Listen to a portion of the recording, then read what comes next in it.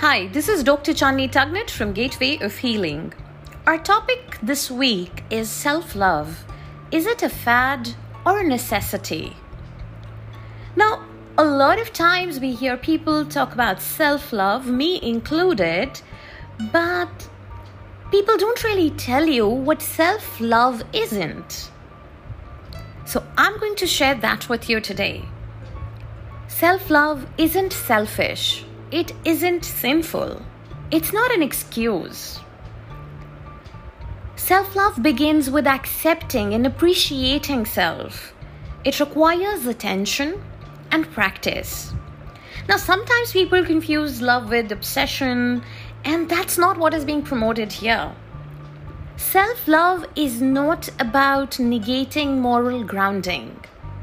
In fact, it is about cultivating kindness towards self, just the same as towards others.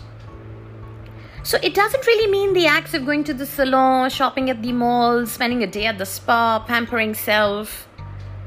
No, I am not talking just about those actions. Self-love is about experience. It encompasses everything, the good, the bad, and the ugly. So now that we know what self-love isn't, let's get to understand what self-love truly is. Self-love is being in compassion with self. It's a process to treat self in the same way as you would treat someone you know, someone you love. Would you be constantly critical towards someone you love? Would you call them stupid? Would you deprive them of good sleep or healthy food? Would you ignore them? No, you wouldn't. So it's time you do the same for yourself. Be gentle and kind to yourself. Dedicate at least 1 hour of self-care daily. This is the cornerstone of self-love. Be mindful, be present in the moment.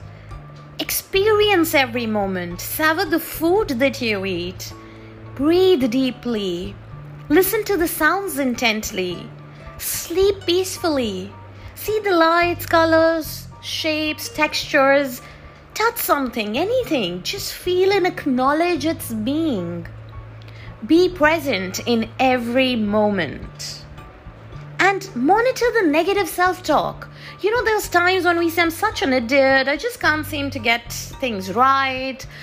Oh, I'm dumb. All of that. Be mindful, be aware, and replace each negative thought with 3 positive ones about yourself. Release all the emotional baggage that's pulling you down.